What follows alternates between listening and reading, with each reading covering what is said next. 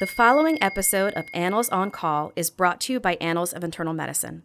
For more episodes and links to CME and MOC, visit go.annals.org/oncall. Participant statements on this podcast reflect the views of the participants and not necessarily those of the journal or the American College of Physicians, unless so identified. Ones that are the least expensive are iron sucrose, and it has to give multiple doses, ferric gluconate, which has to be given multiple doses, and then iron dextran is about the same price as well. Welcome to Annals on Call, a podcast based upon articles from the Annals of Internal Medicine in which we discuss the implications of the article for you, the listener.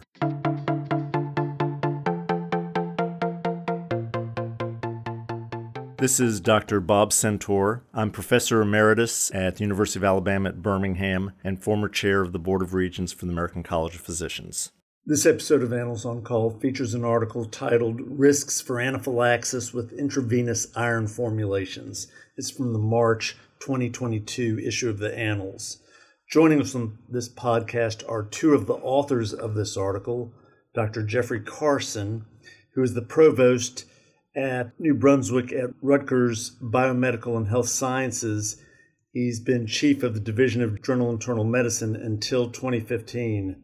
Also, we have Dr. Soko Setaguchi, who is a cardiologist, board-certified internist, and epidemiologist. She's professor of medicine, director of clinical research education, director of clinical researcher track in the medicine residency program, the Department of Medicine, Rutgers Robert Wood Johnson Medical School. She's also professor of epidemiology at the same school. Thank you for joining us on this podcast. Soko and Jeff, thanks so much for joining us to discuss this really interesting paper that y'all are part of about anaphylaxis and IV iron. Maybe you could start by describing why you decided to do this study. Thank you, Bob. Thank you for inviting us to participate in the podcast. I'm excited to be here. So concerns for hypersensitivity reaction in IV iron is not a new question. It goes back to prior to 90s. The most well-known formulation associated with hypersensitivity reaction is a high molecular weight iron dextran, which is actually no longer manufactured and available. While this question is old, we recognize that this is a clinically significant question as IV iron use has been increasing over time for various reasons. And also especially because the hypersensitivity risk has not been well characterized in newer formulations and also in low molecular weight iron dextrans. So the paper, you discussed 5 iron formulations. I was only familiar with 2 of them because that's all my hospital has. Tell us what those formulations are and discuss a little bit about convenience and cost of those.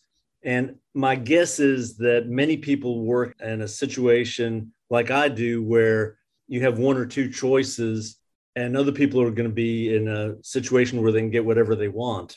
Yeah, Bob, as well, thank you so much for inviting us to participate in this podcast. We chose the drugs that we could study in the Medicare database. And there are 5 drugs there that are available: iron sucrose, ferric carboxymaltose, ferric gluconate, furoxamitol, and iron dextran. But this is the low molecular weight version of that, not the high molecular weight version of that. Like you, we only have access to one of these preparations, which actually in our hospital is iron sucrose. And even, since we work at a university setting, we send all our patients to our hospital at the infusion center to get IV iron. And so we're just have access to iron sucrose instead of the 2 drugs that you actually have. So what are the differences? Well, there are some very important differences, and it really has to do with trying to administer approximately 1 gram of iron to a patient to replete their stores. Okay, that tends to be the average dose that we're trying to administer to patients. And so some of these drugs can be given 1 shot. Okay, so the ferric carboxymaltose, you give 1 shot and you've got your gram.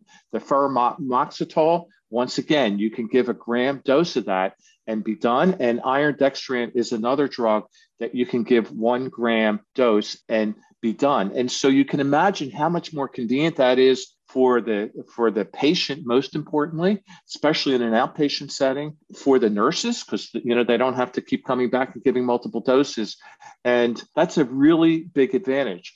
However, iron sucrose can be given in different doses and I want to just emphasize here that it depends on the clinical setting. And there are some doses that are used that are not traditional FDA approved doses. And so, for example, iron sucrose can be given at 200 milligrams times 5, or it can be given 500 milligrams twice with approximately 2 weeks apart for that particular drug. And ferric gluconate is another popular drug, but that is typically given in 125 milligrams or 250 milligrams up to 5 to 8 times. So you can see where the convenience factor is really important. Now, the cost is a critical issue, of course, Bob. And the ones that are the least expensive are iron sucrose, okay, and it has to give multiple doses. Ferric gluconate, which has to be given multiple doses. And then iron dextran is about the same price as well. And that can be given in one dose. But as we're going to describe, we found results that raised a concern that it may have more anaphylaxis, which we'll describe in a minute. So when you balance the pros and cons of this, you're talking about cost and you're talking about convenience. And they don't all perfectly align. That's great. Before we started recording, we had a small conversation about the increase in use of IV iron. It seems to me like it must have been about 10, 15 years ago that I started becoming much more aggressive in my patients with iron deficiency in the hospital of trying to load them with iron. The hospital that I was working in at the time, which is a community hospital, we could do iron sucrose over 4 hours, 500 milligrams today, and then again tomorrow because there was some data that it was perfectly safe to do that. And I can actually do that now. I became a big fan of low molecular weight iron dextran because I could do it all in 1 hour. Is this a national thing about the increase in IV iron? And I'd love for you all to opine why that's so. So let me begin. There's no doubt, and Soka will give you some data, how the amount of IV iron use is climbing rapidly. And I think it's for several reasons. And this is, like you say, a little bit of conjecture. The first is that oral iron has a fair amount of side effects, okay? Patients have a lot of GI side effects. They don't like the fact their stools turn dark. They don't like the constipation that occurs with it. So there's a fair amount of GI intolerance. And what that leads to is poor compliance. 2 is that oral iron needs to be given for a long time, right? If you're going to replete the stores, you may need to give it up to 6 months. And so you have to take a pill for that period of time. Now, what's really changed, and with a minor digression, Bob, if you allow me, is that we've learned that giving every other day iron actually is probably as efficacious as giving daily, and giving it just once a day, which does significantly reduce the side effects. So what's happened because of those side effects that I mentioned is that clinicians have said, well, if we can just give a IV dose that is safe and easy to administer, then we can solve that patient's iron deficiency very quickly, make sure they get the right dose of medication, not depend on compliance with taking the pills. And so it's just so much easier to do that it's become a very common practice. And if you believe that the safety is quite good, then that's another reason why you would take that approach. So, you have some data on that? Sure. In our Medicare data, we really cannot assess the use of IV iron in the hospital. However, in our sort of study where we looked at outpatient use of IV iron, we noticed that we only looked at the first-time users. However, that the doses that administered back in 2008, which is the first year of our study, versus 2013, there is a more than a double of dosages in each from 2008 to 2018. It's always nice when someone can give data to support our anecdotal beliefs. So let's talk about the study. It's sort of a complicated study, but if y'all could explain the methods in a way that I can understand. Sure. So as we all know, the most valid approach to understand, comparative safety, which is what we're trying to look at here, of medications would be a randomized trial. However, not all comparative effectiveness studies can be done in clinical trials for reasons such as ethical concerns or feasibility. So feasibility was the biggest piece here. We needed, tens and thousands of people to look at the risk of anaphylaxis, which was rare. So we conducted a retrospective cohort study using Medicare data. Our method in the paper is actually described following a sort of framework called target trial emulation. So we tried to, come up with a hypothetical target trial and then try to lay out our methodology of how we formed a patient population, how we defined intervention, in this case, different IV iron formulations, how we define the outcome, which is the anaphylaxis in our paper. So just going through that sort of pieces, population, we focus on older adults who had no prior IV iron use. So we focused on the new users of IV iron, no history of anaphylaxis, non-dialysis patient. These are the major inclusion exclusion criteria.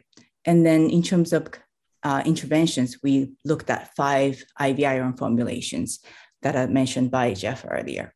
We use iron sucrose as a control or reference group in the analysis. And then in terms of outcome, we looked at serious anaphylaxis event that is defined as, hospitalization or ED visit or use of epinephrine in the data. And then the difference between trials and then our studies, of course, this is observational, so it's not randomized.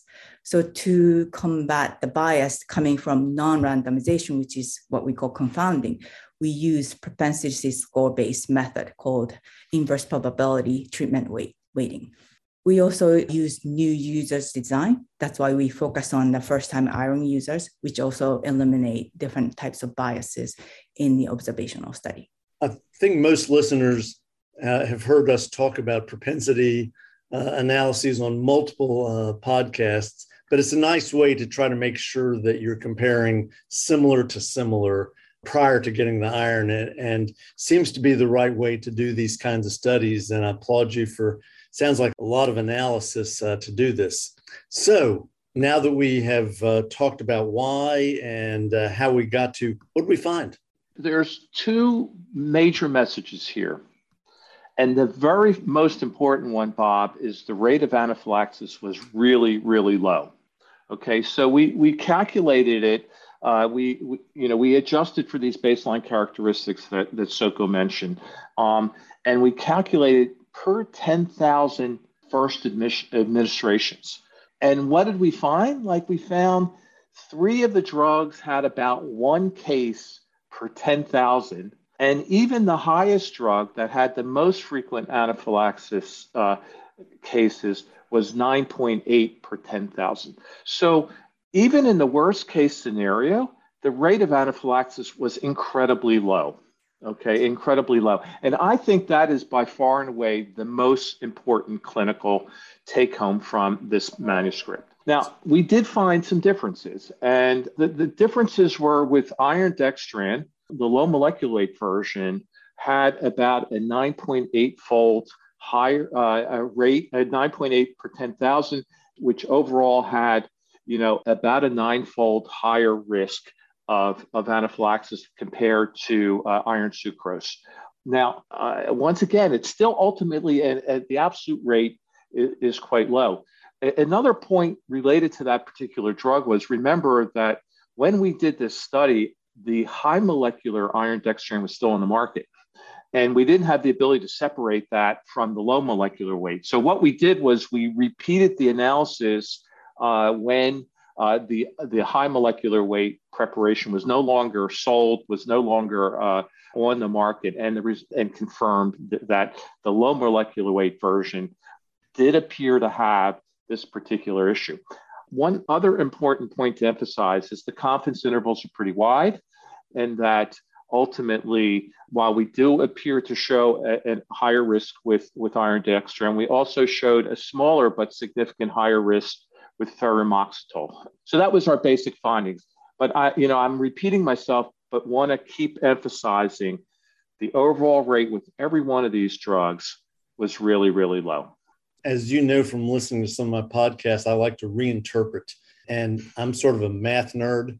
And so the risk with the iron dextran is 0.1%, and the risk with iron sucrose is about 0.01%. And that's another way of stating how rare it is. Did I get the math right? I believe so. Okay. Now, one thing you did not address is repeat dosing. And I don't know if you have any data on that or if that's a future study that we have to wait for, but I've had some patients who were on regular monthly or every other month IV iron who eventually got anaphylaxis. Was that just bad luck, or is there some kind of a priming effect, or do we know? So in our study, we only focused on the first-time users and then did not look at the repeated dose event. However, though, in the previous study, I think it was published in JAMA in 2015, using similar or actually even larger Medicare data, showed that the risk of anaphylaxis in repeated dosing is actually lower than the first-time sort of users. So that's one thing we know of. The other reason we didn't do it in our sort of data set is because we are, as I said, the previous study that looked at this was like 4 times larger than our data. So we really didn't have enough sort of power to look at it in our data set, which we expected to have a smaller event rates.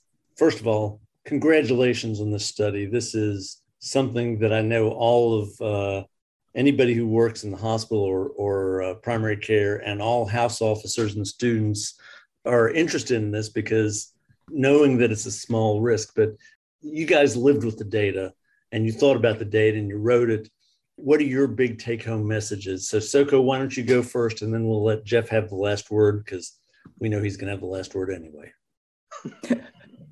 That's great. It was Jeff who was going to have the last word, but I want to repeat what Jeff said, which is that we found that the overall risk of anaphylaxis is really, really low in this population. We focused on elderly patients. So the other sort of message I want to also provide is that generalizability of our result is really strongest in the older adults, may not be applicable to younger sort of populations, such as pregnant women, which is completely excluded in our data set, and also ESRD on dialysis population. I agree with that, Bob, although I think you're going to have the last word on this anyway. But, once again, low rates, watch out for it. But, I think clinicians should feel comfortable to use these drugs. It's a bit about the convenience of administering the drug and the cost related to it. But I think they're really important new treatments for us that allow us to replete patients' iron rapidly. And iron deficiency is the most common cause of anemia, certainly in the world. And so I think this is a really important tool. We're pleased that we could quantitate what that risk looks like. I'd like to thank both of y'all for participating in this really important article, because it really addresses a question that we're all concerned about. So thank you so much for joining us on the podcast. My pleasure. Thank you, Bob, for having us.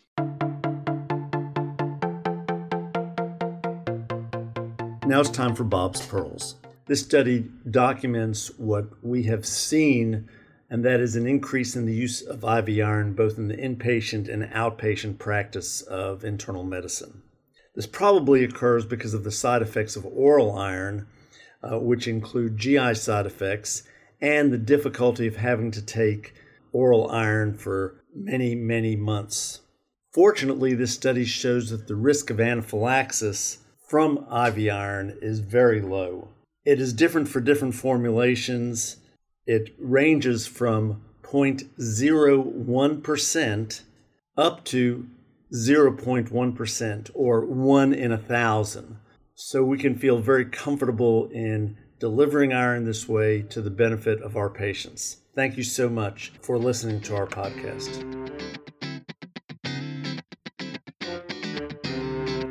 For more episodes of Annals on Call and links to CME and MOC, visit go.annals.org/oncall. Participant statements on this podcast reflect the views of the participants and not necessarily those of the Journal or the American College of Physicians, unless so identified. The information contained in the podcast should never be used as a substitute for clinical judgment.